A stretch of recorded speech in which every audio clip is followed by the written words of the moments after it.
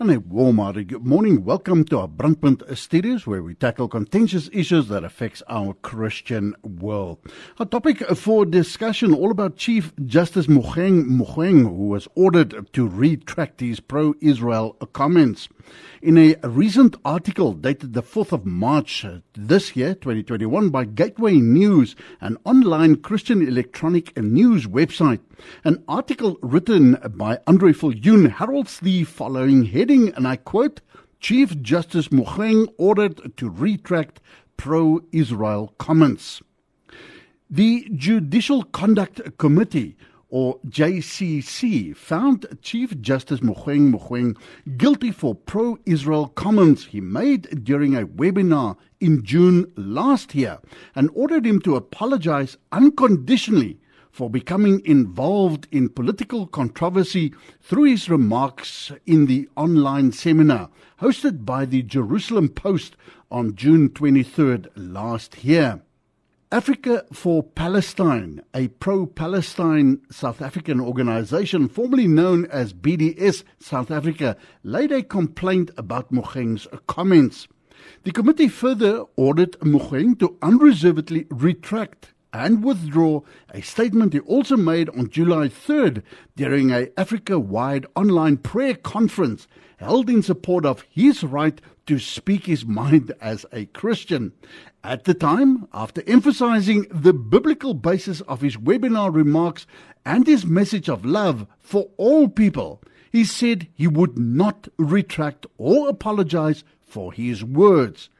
And I quote him, even if 50 million people can march every day for the next 10 years, for me to retract and apologize for what I've said, I will not do it. Chief Justice Mogoeng is Democratic South Africa's longest-serving Chief Justice, and he was appointed in September of 2011 and is due to complete his 10-year term if all goes well this year.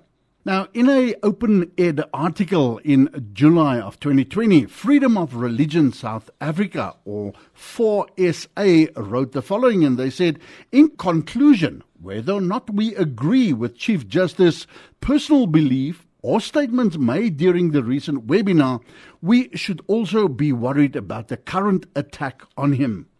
It is clear from a political point of view that the issue is not much whether or not the Chief Justice acted improperly by commenting on political controversial issues, as it is a blatant attempt to, at the highest level, silence speech which is perceived to be politically incorrect.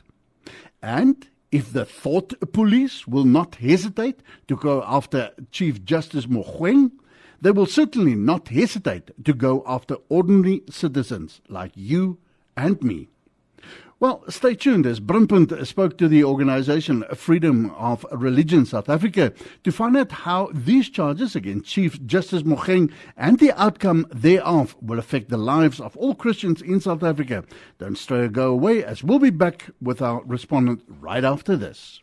Well, on the line, as promised, I've got the Executive Director for SA, that's Freedom of Religion South Africa, Michael Swain. Michael, thank you so much for joining us this morning. Can I start by asking you, tell us a little bit about Freedom of Religion SA. How did it come about?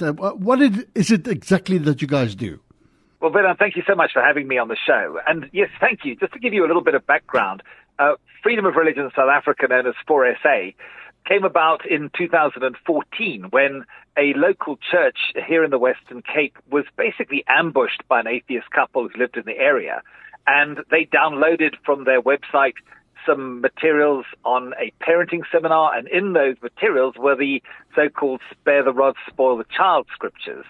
And they then made a complaint to the South African Human Rights Commission, who then also filed suit against the church and against the pastors to basically tell them that they could no longer quote those scriptures in their teaching materials or teach on them, and also that they should send their pastoral team for sensitivity training.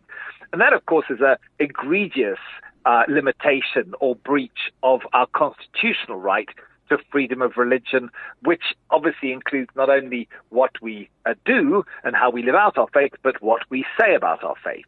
And so on the back of that, Freedom of Religion South Africa 4SA, which is a non-profit legal advocacy group, was then formed. And since then, of course, we've been involved in multiple issues regarding freedom of religion.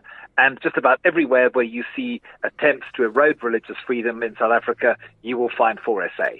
Michael, your involvement with the company now, it's interesting looking at your website. It clearly states on your website, as an organization, you are both faith and politically neutral.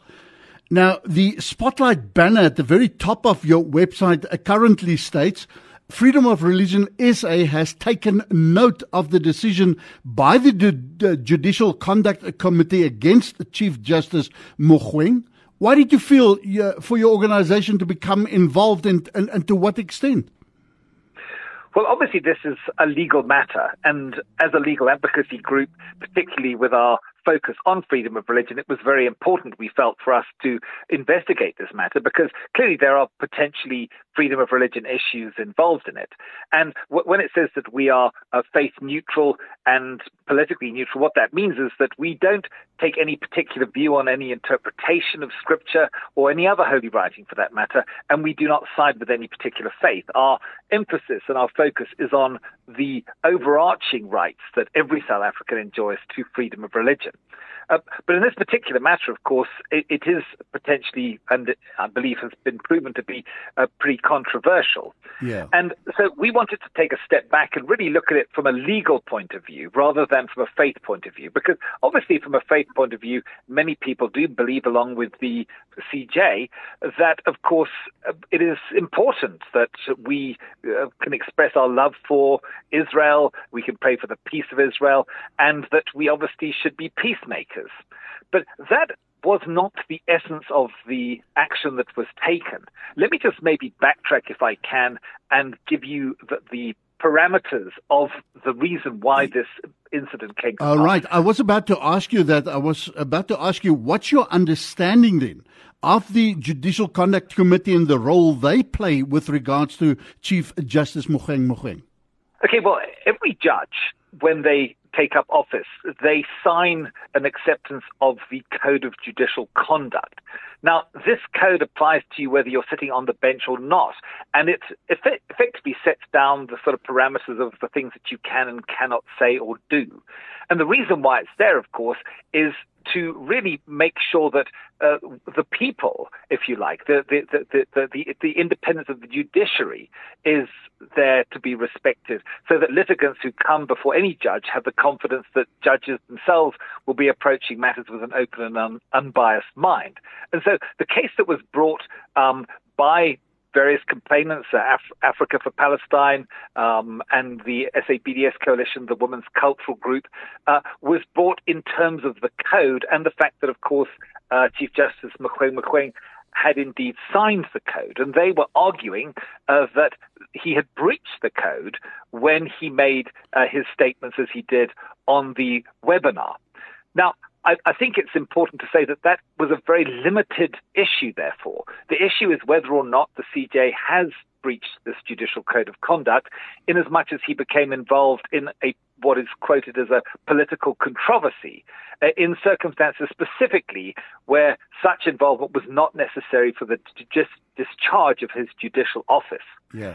And I think it's worth taking a step back to say that obviously the CJ has the perfect right, and that was never taken. There was no action or comment against that to make whatever statements that he wants to or needs to about Israel, about his love for it, about the importance of praying for the peace and everything else that he did, or even his concern that any form of hatred would attract a curse on our nation. I mean, there are many people who believe that. That's a perfectly legitimate and valid belief. Instead, the criticism or the focus of the problem was that he, in so doing, also criticized South Africa's foreign policy towards Israel by his suggestion that there was an alternative and, obviously, in his view, a better approach. Michael, I'll get to that in a moment. I want to talk about the match that lit the bonfire. Africa for Palestine, the women's cultural groups, were there any basis for those complaints that was laid against Judge Mogoeng or not? Well, yes, they were basically saying that his remarks were such that he became involved in a political controversy. And so really the thing that the Judicial Conduct Committee had to do was to ascertain whether or not there was validity in that complaint. In other words, did the Chief Justice become involved in a political controversy? And so when they looked at that, they were obviously considering not what he said specifically in terms of his expression of his faith, but specifically his perhaps alternative suggestion that there was a better approach in terms of foreign policy. And I think what has sort of exacerbated the problem was two factors. The first was that he obviously made the criticism on an international platform, and it was evident that he was invited not as an independent citizen, but because of his high judicial office. And also, coincidentally, that his statements were made on the eve of the South African executive making its statement on the Israeli-Palestine situation in the UN Security Council. Yeah. So, if you ask me, were the complaints perhaps politically motivated, that is certainly possible. But nevertheless, they made them on the basis of the fact that the Chief Justice had potentially embroiled himself in a political controversy. The Judicial Conduct Committee stated that there was definitely an alternative or a better approach that he should have taken. In your understanding, what did they mean by that? I think that what they were saying was that he was expressing a view, which was obviously that there was a better approach. There was a peacemaker approach, and he cited previous I think President Mandela's involvement as a peacemaker and the reputation that South Africa has in the world as such, whereas in fact the current South African government's position on the Israeli-Palestine situation might not necessarily agree with that position. And so, in other words, when the Chief Justice stepped into that role, what the complaint was stating was that he actually became involved in a political controversy. That was the very narrow issue. Yeah. And, although there's no question that the Chief Justice has the perfect constitutional right to express his religious beliefs and convictions, and he can express them publicly. But of course, it is also arguable that when the Chief Justice or any other judge voluntarily agrees to a limitation of their rights when they take up office and agree to be bound by this code, then there are certain restrictions that they place upon their own conduct, whether on or off the bench. Yeah. And of course, once that is the case, obviously, that's what they are bound by. It is possible, by the way, and this is certainly our view, that perhaps the code itself has unconstitutional provisions in as much as it limits or binds the religious freedom rights of the Chief Justice or any other judge for that matter. I'm speaking to the Executive Director for Freedom of Religion, South Africa, Michael Swain, talking to us here at Brandpunt. Michael, Chief Justice Mogoeng currently on record for saying that even if 50 million people were to march every day for 10 years, he would still refuse to retract his statement or apologize for anything he said. Your comments on that? Well, obviously, he's entitled to that viewpoint, and he's entitled to hold that viewpoint. He's certainly entitled to appeal the decision of the Judicial Conduct Committee, and he has a month from the date of judgment to do so. I think we would say that although perhaps on a plain reading of the code, it may be argued that he'd overstepped the mark, I think what is certainly perhaps disproportionately harsh, particularly where the term political controversy is not actually defined in the code, that he was given the sanctions that he was.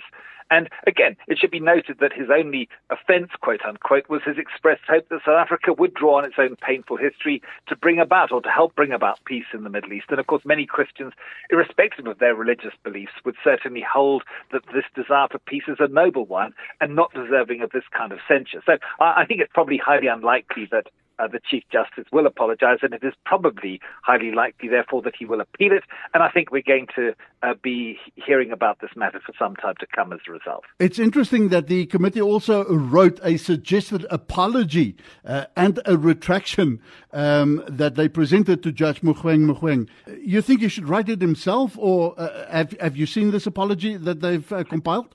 Yes, I have seen the apology, and interestingly enough, in terms of the code, the JCC is actually entitled to specify the type and nature of the apology. So they haven't actually gone necessarily outside of the bounds of their own jurisdiction in proposing that. But again, nevertheless, as I said, I think it is pretty clear that, in our view, that it was perhaps overly harsh or disproportionately harsh, given the fact, as I said, that the political controversy itself as a terminology is not defined in the code. And the JCC actually developed their own definition of political controversy as part of this judgment. So I think that, again, he will, in all likelihood, be appealing that. And I would be surprised, particularly given his adamant statement previously, that he would actually apologize for what he said. Michael, I'm not sure if you're aware of it. Currently on WhatsApp social media, there's WhatsApps going around. We invite you to join us in a 3 days of corporate fast and prayer for our brother in the Lord, Chief Justice Mogoeng. We trust God for divine intervention as we unite one voice before a righteous judge on behalf of Chief Justice. The outcome of this case will have a mighty impact on the freedom of speech in the church. This is a serious matter. Do we have enough facts? Do you think we as Christians have the right now to call for a 3-day fast, a corporate fast, on behalf of Chief Justice? Do we have enough facts? And do you agree with this or not? Well, obviously, Christians are entitled to fast for whatever they want and for as long as they want. But yes. I don't think that this case is going to affect the freedom of religion rights, freedom of speech and expression rights of South Africans generally. No, it's not. That was not the issue that was decided in this case. In fact, specifically, the JCC did not take issue with the Chief Justice's statements about Israel from a biblical perspective, from a faith perspective. So it won't affect those rights in any way, shape or form. It is, as I said, a very narrow issue on whether or not he breached the Code of Judicial Conduct because he became involved in what they defined as a political controversy. So I don't think that the risk which is emphasized in that WhatsApp statement that you just read me is actually justified on the facts. All right. How do we then balance religious freedom and religious freedom of expression with high-profile positions such as Chief Justice Mogoeng out there in the global village? Because everything we say or do, especially if you're an outspoken Christian, is checked and double-checked. What advice can you give? The answer is that you are entitled to express your religious viewpoints, and the Chief Justice did. And as I said, nobody has a problem with the fact that he did. The only question, of course, was whether or not in so doing in this particular instance, he embroiled himself in what is described as a political controversy. And the JCC took the view that he did. As I said, because it is very hard, perhaps, given the platform that he was speaking on and the profile of his office, and also the fact that it was on the eve of the UN meeting, to suggest that he did not. And that's what the JCC came up with. But generally speaking, I think it's important that we express our faith, and we're certainly free and fully protected to do so. Obviously not the speech that amounts to hate speech, but that's another story altogether. Okay, Michael, so you've mentioned something like a month now that he's got to react to that. What would be the way forward? And what can we as Christians learn from this thus far? Well, I think what we can learn from this thus far is that it is important to support and to stand behind people who make expressions of faith. And I think that's a very good thing. I think, if anything, this has highlighted the critical importance that there is for us to be able to always freely express our faith, whatever that faith may be, but particularly from the church's point of view, obviously, their faith in the Lord Jesus Christ.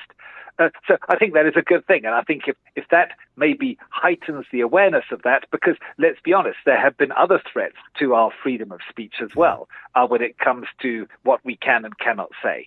So I think this is very important, and I think it's probably a good thing to highlight the issue. But as I say, in this particular instance, I think the facts of this case are not about whether or not the Chief Justice was free to express the views that he did, but was he free, or was he bound effectively and not able to make statements around the matter which amounted to political controversy. What do you think is the worst that can happen to him if he refuses now to retract or sign the apology? Well, as I say, I think the first thing he'll do is he'll appeal it, and he can appeal it not only on the basis of the judgment, but he can also appeal it on the basis of the sanction that was put in place and the statement that they want him to make. So I think he's got an appeal point of view, and I obviously wouldn't presume to dictate what he may or may not do. But I as I said, I strongly doubt, given his previous statements, that he is likely to offer such a complete withdrawal and an apology. Right, Michael, I'm going to ask you in a sec or so just your final thoughts on our whole discussion, but as a non-profit legal advocacy organization with a mandate to protect and promote the freedom of religion, rights granted to all South Africans according to the Constitution, where can our listeners get hold of your organization? Maybe they feel led to help you get involved or become part of you in one way or the other. Social media platform, contact details, where can they read more about you? Well, you can certainly go to our website, which is www.forsa.org.za. And you could also follow us on Facebook. We have regular daily updates on our Facebook page, Freedom of Religion SA. And of course, you can, and we would encourage you to sign up for our newsletter, which you can do on our website. You can also look at all the articles we have. We have video updates. We have a lot of interesting stuff. There's a lot of stuff that's happening. And we, for SA, we are committed to protect and promote our religious freedom rights, because once eroded and once we lose them, they will be very hard to regain. So any support that can be made for us in that battle, which I think affects all of us, would be extremely well appreciated. That the Executive Director for Freedom of Religion South Africa, Michael Swain, chatting to us here at Brandpunt. Michael, if you can just sum it up for us in a nutshell, your final thoughts, our discussion this morning, please. I think, number one, our freedom of religion, which is our right to speak and to live out our faith, is absolutely fundamental and foundational to a free democracy. And to the extent that the Chief Justice is somebody who is very vocal in that respect, I think that is to be commended. I think all of us should speak up for our faith. As I said, I think we need to also be perhaps a little careful not to overreact in this instance specifically, because this was not around whether he has the right to express his faith. He most certainly does, but whether he breached a specific provision of the Code of Conduct, which revolves around, did the remarks that he made amount to a political controversy? With that, sincere thank you. Michael, thank you so much for your input to our program this morning. Thank you very much.